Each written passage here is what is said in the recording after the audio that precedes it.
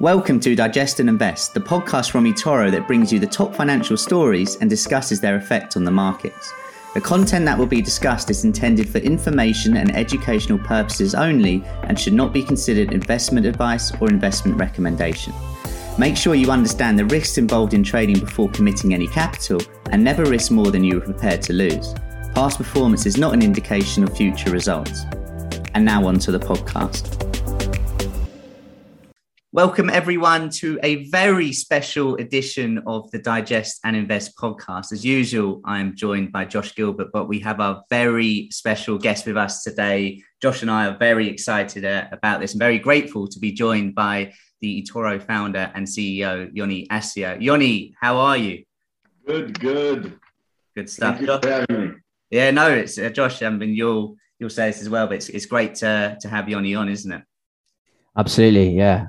We wanted to start a series with a number of guests, and we thought it'd be best to start internally and give the listeners a little bit of an insight into eToro from the top. So, no better place to start. Yoni, first question we wanted to go through. So we've seen an incredible rise in retail trading and investing over the last 18 months and beyond that, of course. I saw recently that retail trading volumes at peak times account for almost as much as mutual funds and hedge funds combined. eToro has obviously played a big role in all of that. How does it make you feel? You must be pretty proud, right? I'm very proud of what we've built in eToro and very excited to see our vision sort of becoming a reality, a global reality, not only through eToro, but generally the rise of retail investors. We started eToro 14 years ago with a vision of opening the global markets for everyone to trade and invest in a simple and transparent way. And for years, sort of, bankers and people sort of questions the need for a new type of experience for participating in the markets, in the importance of retail investors. And I think the past 12 or 18 months has really showed every participant in capital markets the potential of retail investors. And I truly believe that this is just the beginning of a much wider global adoption of retail participation in the markets. Yeah, and that's interesting, Yoni, what you say there in terms of that sort of, the retail participation continuing to pick up, and obviously what we've seen from the markets over the last 2 years. I don't think anyone could have predicted it, not even Mr. Buffett himself. But, obviously when you started eToro as well, could you have sort of ever really envisaged, where we have got to in terms of the size and eToro itself? We're at more than 20 million users now. Of course, that would have been something that you would have loved to have thought about, but is that something that you thought you could ever see us reaching? The real answer is definitely yes. And that's something that I'm also telling entrepreneurs, that you can't achieve sort of getting to the heights you want to achieve if you won't dream them. So we're at the end of March, had $8.4 billion of customer assets. I dream of a day where eToro will have $1 trillion of customer assets. So I always try to look into the 10-year and 20-year horizon when I think about eToro and the things we're building. And sometimes they happen very fast and sometimes it takes time. But I always find it important to help eTorians understand how far we want to take this play into the future.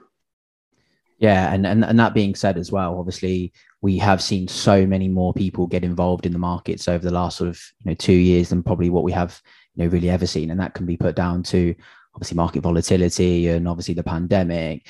But obviously with this increased retail participation, do you think from your eyes, is there anything in particular you would put it down to, or would you say that it's a combination of things that we've seen the real rise of the retail investor? I think it's a combination of several circumstances. Some of them are very clear and everybody's talking about, but I think it's really also about the combination of a narrative that started in the crypto world and then sort of stormed into capital markets or stocks or meme stocks. And the initial narrative of Bitcoin is about inflation. And that has been accelerated by COVID-19 because interest rates are now zero. People realize they're zero. In Europe, they're even negative. Banks are trying to understand whether they should charge you for putting your money there. So first of all, you have this big macro discussion about inflation, probably the biggest discussion in human history about inflation. At the same time, governments are printing unprecedented amounts of money. So you're asking yourself, okay, I'm not getting anything on my money. And it seems that someone has their hands on the printer, just printing trillions of dollars at the same time. That feels to me like it's devaluing my money. So that's really the macro thing that has been expanded by the crypto discussion, because that's really the core concept behind Bitcoin is the deflationary asset, because there's only 21 million Bitcoins. But it created a discussion over the internet about the value of money. And because the internet is global, right? We have here, I'm from Israel, probably most listeners don't even know that the local currency is shekels. We have Australian dollars here and pounds, and very easily can bring in eTorians with euros and US dollars. But that macro discussion about Bitcoin became a global discussion that escalated this discussion over the internet. Then we have a very simple thing, which is technology. So platforms like eToro significantly lowered the barriers to entry to trade both stocks and cryptocurrencies. And a lot of people didn't realize how important that is, because Josh, you're 25, and 10 years ago, if you wanted from Australia, from Europe, from the UK to buy a share of Amazon, you had to actually either open a bank account, which would take days. You had to convert Aussie dollars or pounds into dollars, probably over the phone or in a branch.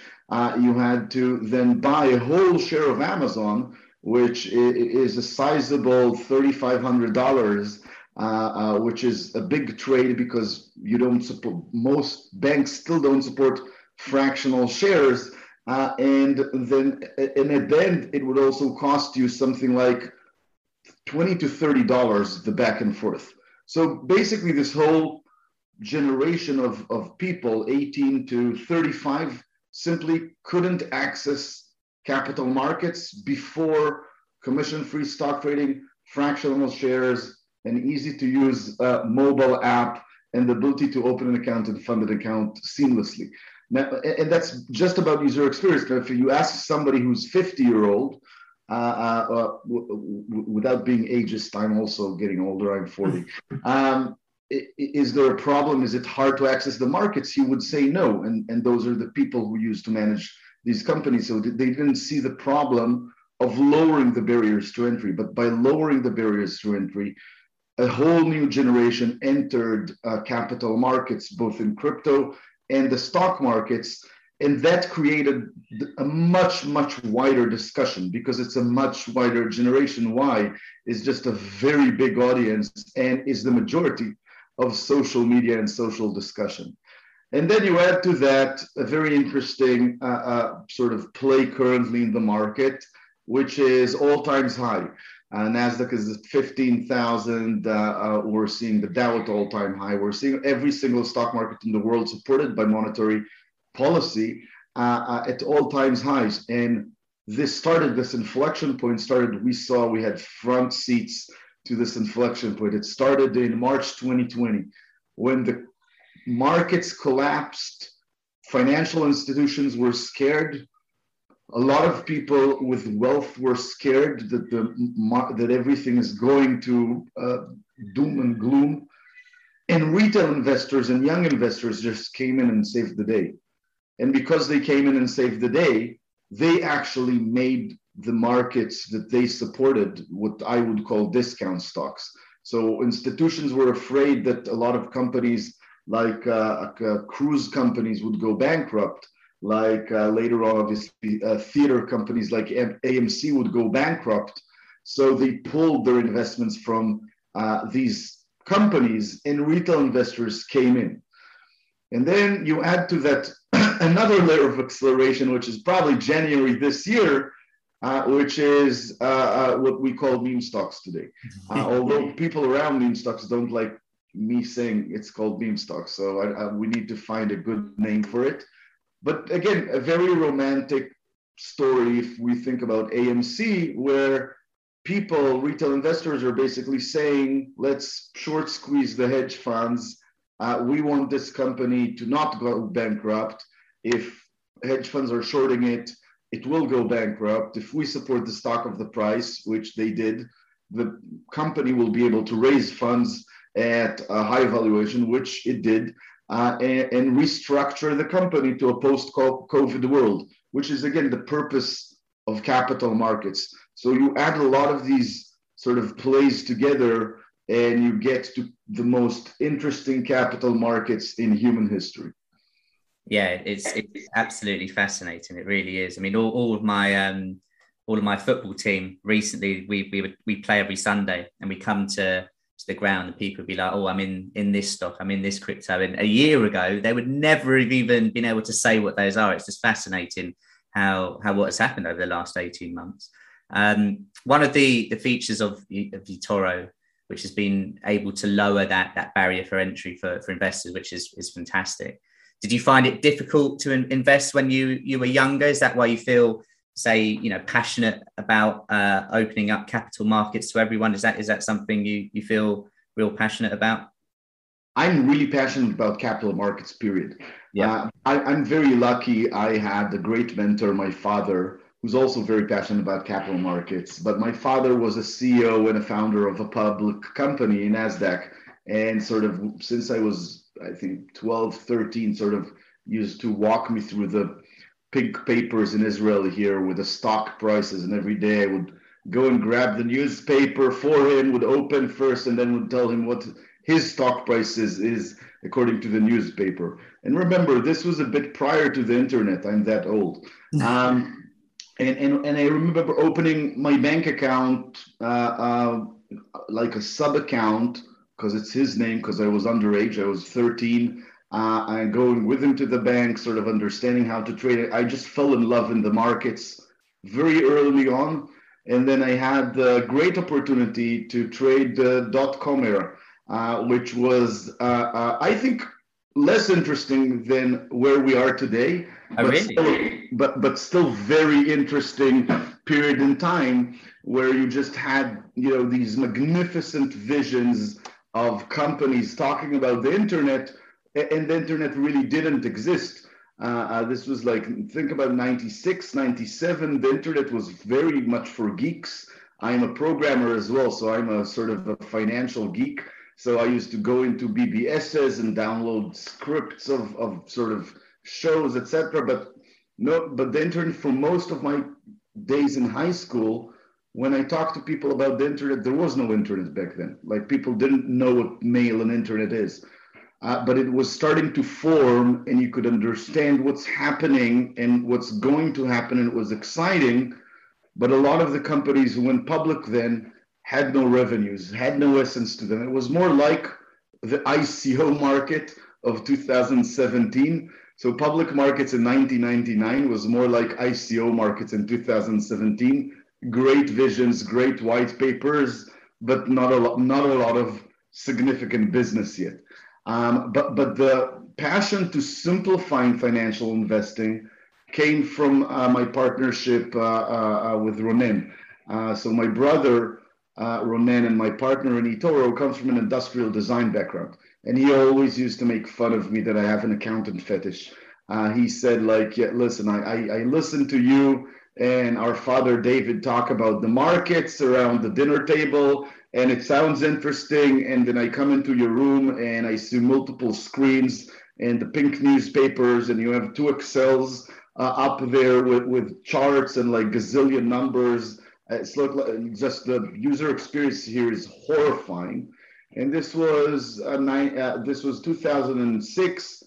Was the emergence of a lot of consumer plays over the internet, and we wanted to build a platform that caters to millions of people in the internet that enables them access to capital markets. So that's really the origin story of eToro. Is we wanted to hack the user experience, so as many people as go into e-commerce or gaming over the internet would participate in capital markets. Yeah, and that's interesting, obviously, especially where you guys came from, because you had that access to the financial information, and with your brother and coming up with the idea. Obviously, Sam mentioned a moment ago about how he's had his football team coming up to him. I'm very similar. On a Saturday, a crypto might have moved, and I'm getting a budge on the shoulder from my football team, sort of saying the same. So I think one thing about that is that a lot of what me and Sam probably hear is that they wish they would have got involved with the markets sort of much earlier, or they wish they got into trading or investing, which, hindsight is obviously wonderful. But what would be your guidance to someone coming out of say school or university, or, that is only just looking at the markets for the first time, that is maybe a beginner? What would be your guidance to somebody who is looking at the financial markets for the first time? Better later than never. Let's start with that. But I think the most important element in investing is understanding risk and risk management. That's really the core of learning what to do and avoiding mistakes. And I keep on seeing people doing the same mistakes again and again, which also I did when I was young. But the most important thing is to remember that you need to diversify your portfolio across a lot of assets that are uncorrelated. They could all be high risk, by the way. You could decide that you want to have, especially when you're young, it makes sense for you to try and target double-digit returns. So some investors are very risk averse. They're just looking for wealth preservation or just for their money to not do anything. I do have a high risk appetite personally, and I do believe that over time you can generate double-digit returns in the market. And you can see a lot of popular investors on eToro generating double-digit returns on average for a long period of time. In order to generate double-digit returns, whether you're targeting 15% or 20% or 25%, you have to invest in assets that have the probability of going up, or companies that can grow in those rates of return that you're looking for. You want to invest in companies that can grow at the same levels, and that would usually also suggest higher multiples, and that means that they could also go down. The stock prices could also easily go down 25, 35%. So first you need to understand what's your risk appetite, how much are you willing to risk, and you have to remember that there's a linear correlation between risk and reward. If you want to make 25% here, you have to be willing to lose at least 25% here. That's the simple math of it. The second part is diversification. So going all in on one thing that does 10 times, so that's 25%, which I think is healthy. 15 to 25% is a healthy range of expectations for a portfolio. 500% returns is not a healthy a range of expectations. And what happens then is people go all in on one single stock. And that is on a one single asset. It doesn't matter whether it's GameStop or Dogecoin. They go all in on one thing that does have a high volatility, that does have a high probability maybe of going up, but it also means it has a high probability of going down. So I think the most important thing is learn to diversify your investments. And again, this is modern portfolio theory, from the 50s. So there's a lot of content around it, but the logic is very simple. If you take your portfolio and you invest 5% of it in each asset, and these assets are not directly correlated, you can actually invest in 20 assets that each of them have a profile of 25% returns, but you lower the risk of your portfolio to a 10% downturn in your portfolio. If you put all your eggs in one basket, and that basket goes wrong, then you will be screwed when things go wrong.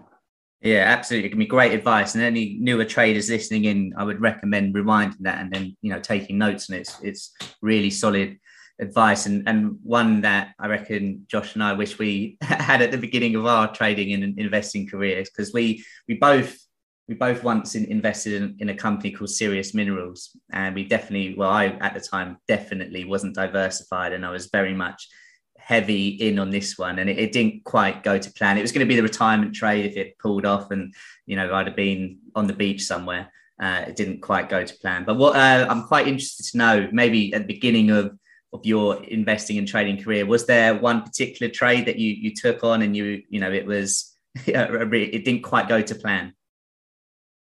There definitely was. So I had to, first of all, I was back then trading a lot tech stocks. Yeah. This was 98, 99. And I remember trading the spread between Intel and AMD. So I used to look at the financial results of Intel and AMD, and it always looked to me like the spread in valuation between Intel and AMD doesn't make sense. I wasn't as sophisticated to do short long, just sort of buy and sell both stocks, mostly AMD, based on sort of the correlation between the prices of AMD and Intel. I should have just held longer for AMD. I just should have bought $10,000 of AMD back then. I made, as a kid, I made probably during the .com bubble about $100,000 to $150,000, which is a lot of money for a high school kid. And then I got drafted to the Army in March 2000, and the market started dropping, and they were dropping like a stone. And I lost probably 90% of my profits. Because what happens, and that's another thing, again, relating to risk management, as I gained more experience in the markets, in retrospect, I made stupider decisions, not smarter decisions. I went into higher and riskier assets. I invested I remember 3 different assets back then. One was Gilat Satellites. I remember that was like 10 or 15 years in my portfolio after that, with a 99% loss. There was one OTCBB. So back then, if you think about crypto of today, in 99, there was a pink sheet market in the US where you would buy penny stocks for like, 25 cents. They would suddenly go to $5 like in 4 days. People would talk about it in a form which I don't think exists anymore, called Raging Bull. And there was like the Reddit of the time. Yeah. And you would see a lot of these. And I just put silly amounts of money into these pink sheets without really understanding what these companies do. That was a total loss. So the only thing that really held up later on are some of the investments that I just held long in solid companies. I think I had some Apple stock there for a while that I didn't sell. So some of the tech stocks that I held in my portfolio, and again, I was drafted. I was in a payphone talking to my father like every day at the end of the day, with an M16 on my back, and I'm like, what's the price of this? What's the price of that? What's the price of this? And he's like, I'm not sure it's a good idea for me to tell you what's the prices of stocks when you have a machine gun on your back. I think there was a famous movie that was made about talking about the pink sheets era. It sounds like we could maybe do a movie talking about Yoni's era of investing in the war as well. Obviously, you have a love for the markets. You've obviously mentioned that, Yoni, as we went on. And obviously, being a CEO of an investment company, you, of course, have a lot of interest still in the markets day to day. When you look at the markets, where do you see value right now? Obviously, we're in a completely sort of unknown age, effectively. What would be something you're looking at the moment? Not specifically, obviously, a particular stock, but is there, particular areas that you like at the moment out there? I think over time, I stayed on a similar course of my passion to tech stocks. It's what I understand. I would generally say I understand it better and better now because we are now consuming at eToro. We have become what's called in software an enterprise. So we are the company that can pay hundreds of thousands for a SaaS enterprise solution provider, whether it's Salesforce or Microsoft. And I think that part of the industry is really interesting. I think tech is, like Anderson said, software is going to eat the world. We are seeing software eating the world. So I would generally say for millennials, sort of the first pick, which is very easy, is tech stocks. Whether it's the easier things, because again, a lot of people are just underinvested. My true belief is generally the entire generation Y is still significantly underinvested in the markets. And the first things are tech stocks. So because tech stocks are easy to understand, we're all using Google, we're all using Facebook. Some of us are using Microsoft. We all used to use Microsoft as well. Microsoft today is really also more about the cloud and enterprise software.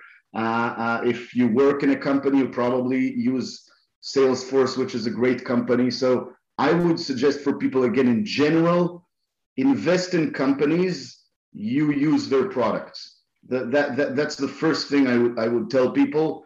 I don't know what Serious Minerals are doing, but my assumption is you guys are not using their products. So when you use a company's products and pay for their products or understand the model, that means you already understand a lot about the company. If you buy an iPhone and you know you're going to buy an iPhone every year, you should be also a shareholder of Apple.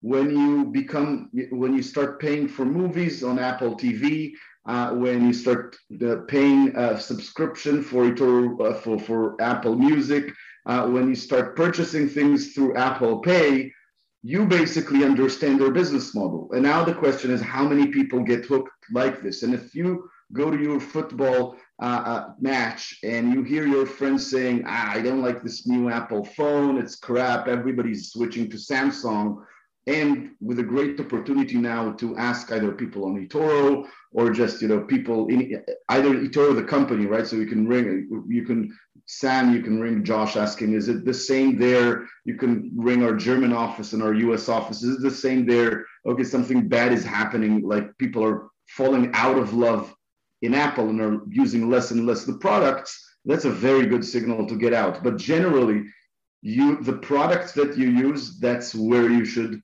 invest your money. That's what I believe. And that starts with the easiest one, which are tech stocks. I have to say I was underappreciating value investing in non-growth stocks before my dinner with Warren Buffett.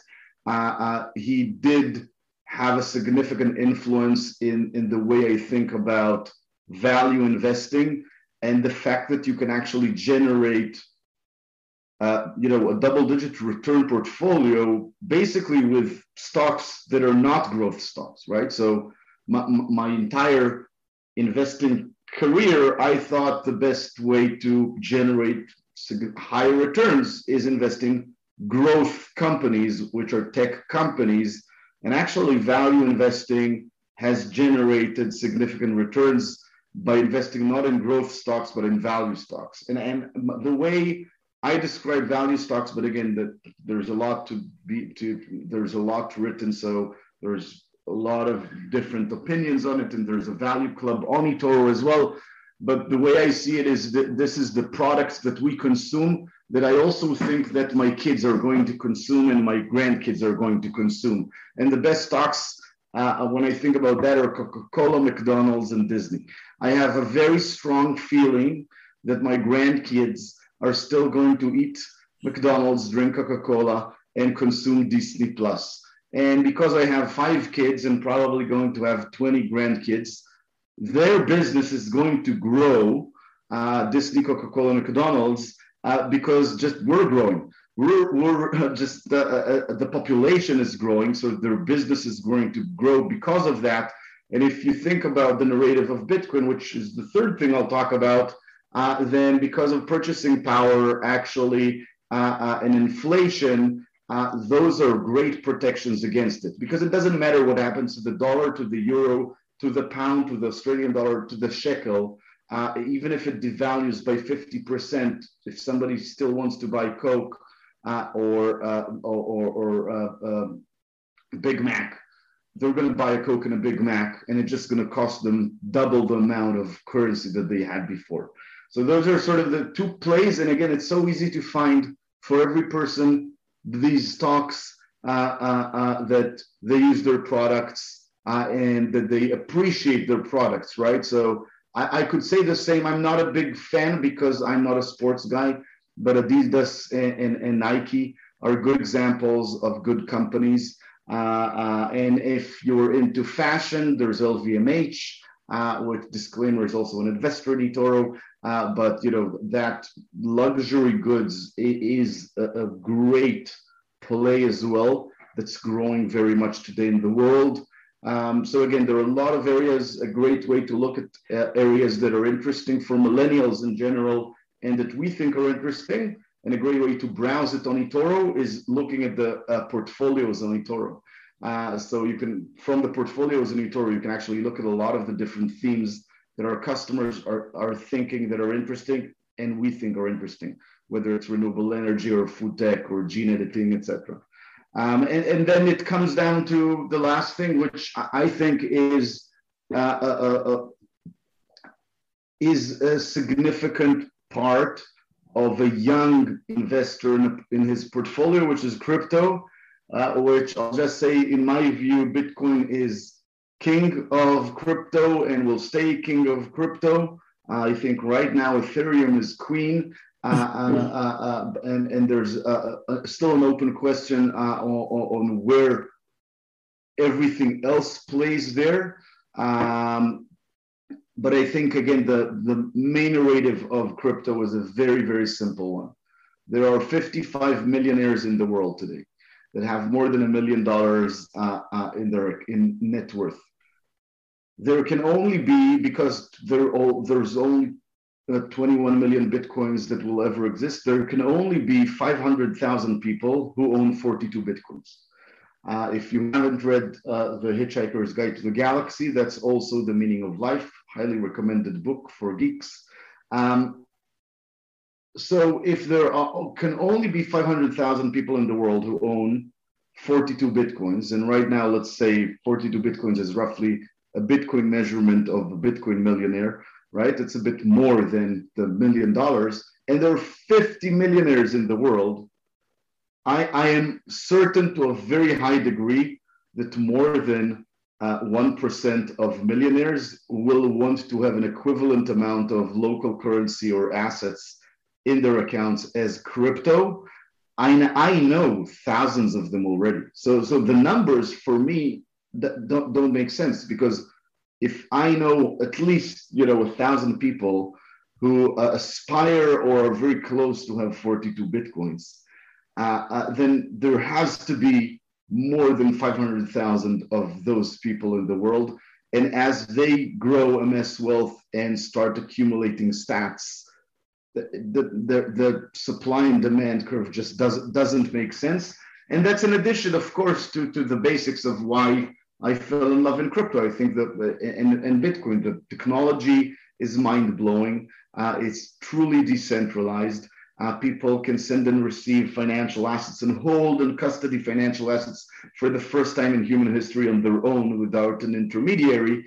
And that means that this is just a new type of financial services era. So I think that play is an important part of play. I think blockchain and crypto today is what the internet was in 98, 99. Yeah, I agree with that. Fascinating insight, and a very good point on investing in the brands you use and you love. And while not everyone would be able to use a rocket to go into space, of course, so therefore maybe not to invest in it. But obviously we recently, well, a few weeks ago, Jeff Bezos went into space, and the whole space race is such an interesting area right now. If you had the opportunity to go, would it interest you? I didn't get it until very recently. Okay. So I was like, I'm a late bloomer of space exploration. I'm still not invested personally in the space. I'm also a late bloomer of really understanding sort of the Elon Musk narrative around Mars. I do understand it better now because somebody mansplained it to me in simple words. He said, think about this, we're 400 years ago, you're comfortable sitting in your castle somewhere in Europe, and people are talking about ocean exploration and taking ships. Some of those ships don't come back, but without that they wouldn't connect, they wouldn't find America, they wouldn't connect Europe into Asia. So somebody needs to start these explorations, and what is the probability that they won't strike eventually something really interesting? And that actually makes sense. So, yes, there's a good chance they'll find something out there somewhere. If they'll start exploring, it's going to probably take a while. I didn't look at the stats of the first ship sailed to sea and when they actually struck something interesting. But I understand why people who have achieved everything that they wanted in life start going to explore space because it is potentially interesting, right? So whether it's because you want to save the human race because of climate change and the destruction of Earth, or whether it's because you think you can find their new type of gold, which will be worth 100 times more than gold, or whether it's because you want to find do the first alien encounter, right? So I understand now, because of that logic of why would people go into ships and sail to the Americas with a high probability of not coming back. But I personally don't think it's a valid business model yet. I might be mistaken, of course, and that's why I'm not invested yet there. No, good, and absolutely, and that's another great lesson for the listeners. If you don't, understand the reasons behind a company doing what they do, or you don't believe in it, then absolutely don't invest. And Josh, we could have done with that advice, couldn't we, with Serious Minerals all those years ago. Exactly. I think that's a Warren Buffett, isn't it? The circle of competence. I should have probably used that at some point. So it's mind-blowing, by the way, if you think about it. Like, this is the Warren Buffett quote, like, don't invest in companies you don't understand their business, right? So and today, in today's world, you can even expand that to don't invest in companies you don't use their products or know somebody who uses their products, right? Because it makes something that potentially is unreal real. You understand much better the company. And today there are many more consumer companies. But what's really amazing that a lot of these quotes of Buffett, Buffett himself says, read Benjamin Graham's Intelligent Investor. So it's a book from the 50s.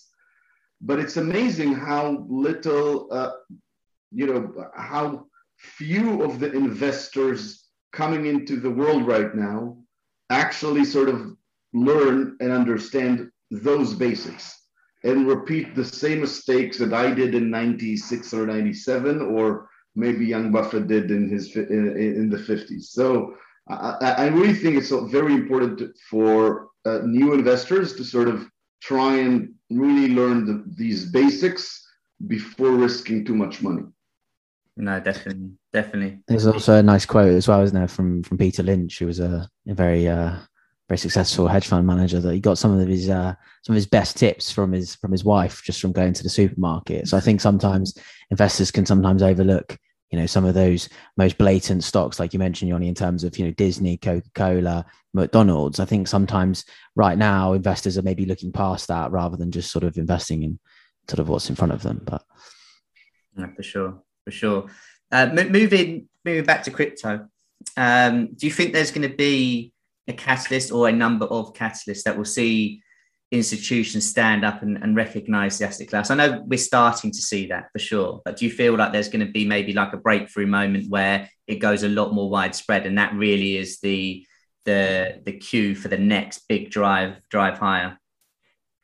I don't think we can expect more than seeing like Cathie Wood, Jack Dorsey, and Elon Musk, in a YouTube talking about Bitcoin and surprisingly Dogecoin.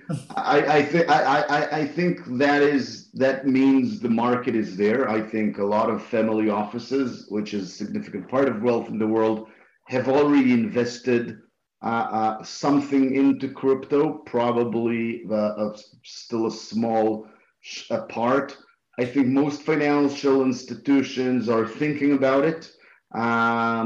In the US, some of the big ones have gone into it, whether it's a Fidelity or a BlackRock, but still I would say in small amounts, but also investing in companies. So sometimes, when there's a gold rush, there's a question of whether you buy the gold or are you investing in the mining companies, right? Stocks that have an exposure to crypto, potentially sometimes for financial institutions, are simply an easier play than investing in crypto. But I think gradually we're seeing adoption. I don't think we're necessarily going to see an inflection point of institutional demand, because institutional demand are a bit less of a herd mentality than consumers. And when I say institutions, I mean pension funds and mutual funds, and not a 27-year-old crypto millionaire. That's not institutional money. So I don't think an inflection point is coming from there. I think a protection of the bottom is coming from there. So I think gradually institutions are starting to take that hedge against inflation narrative of Bitcoin more seriously. And therefore, if stock markets tumble, they won't actually sell their crypto so fast, although it's a risky asset.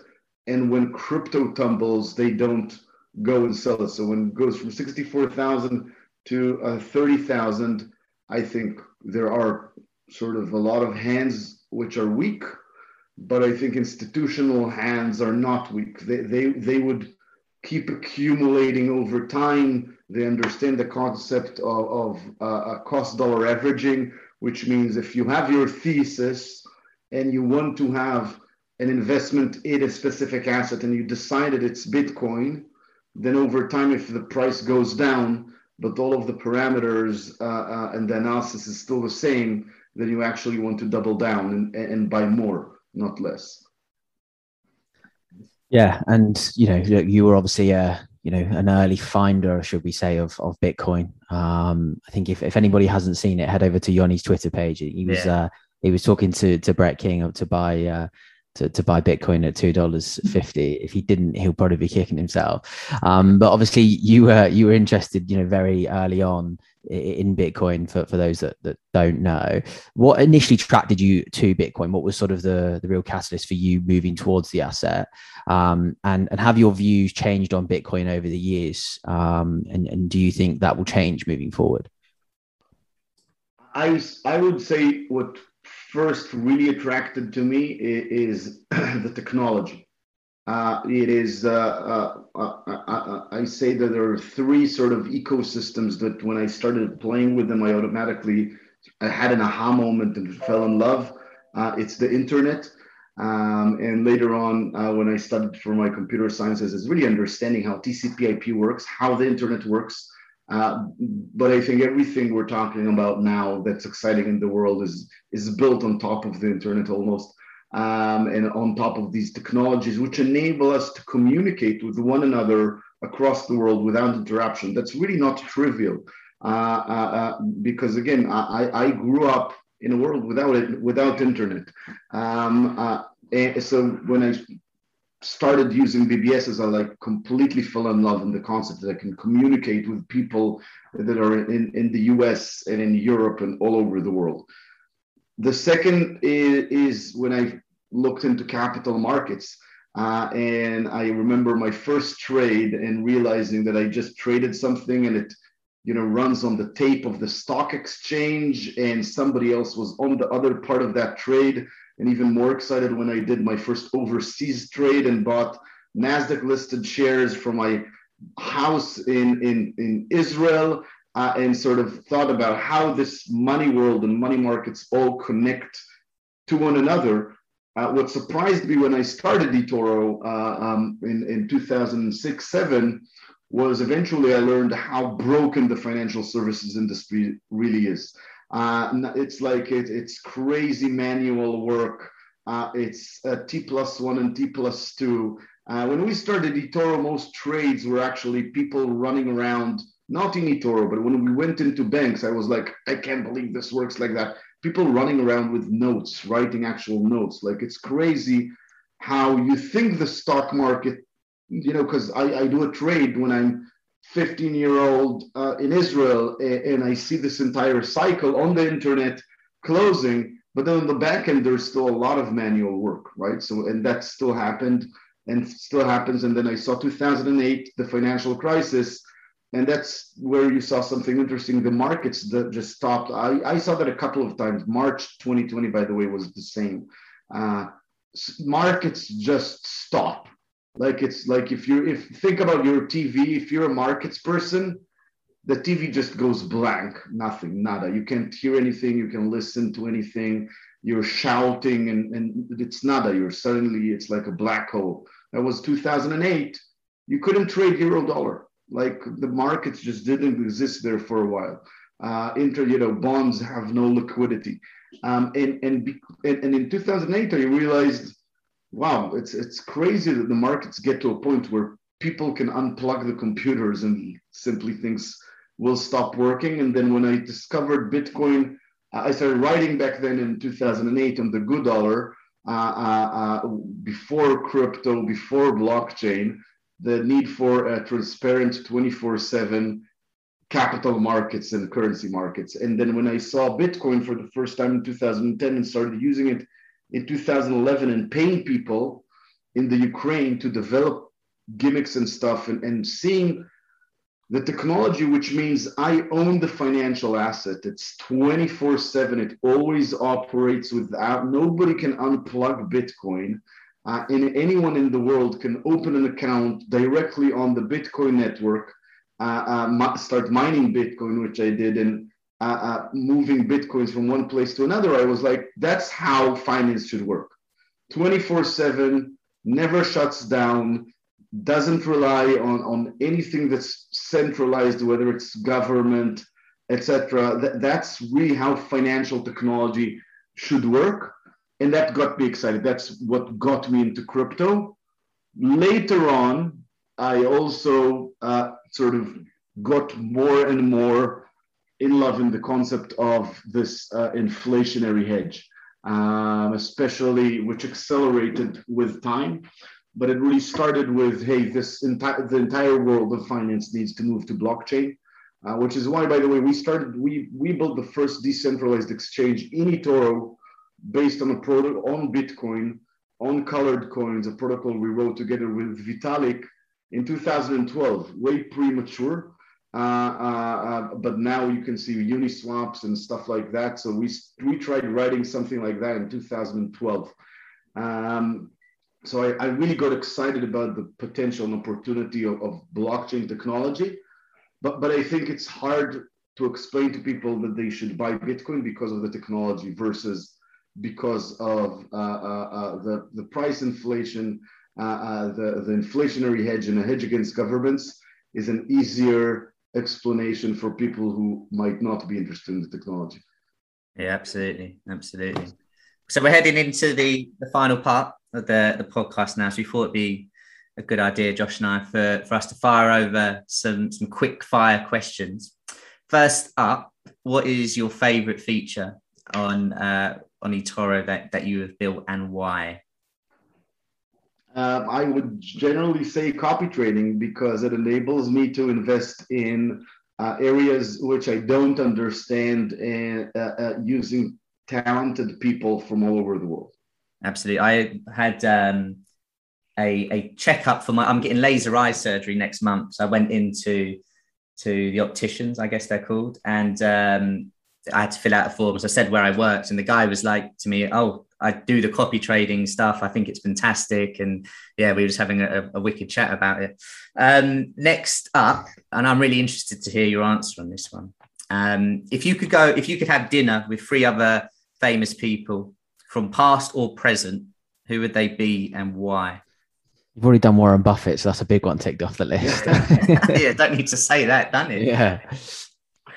I would probably go with something like Karl Marx, Adam Smith, and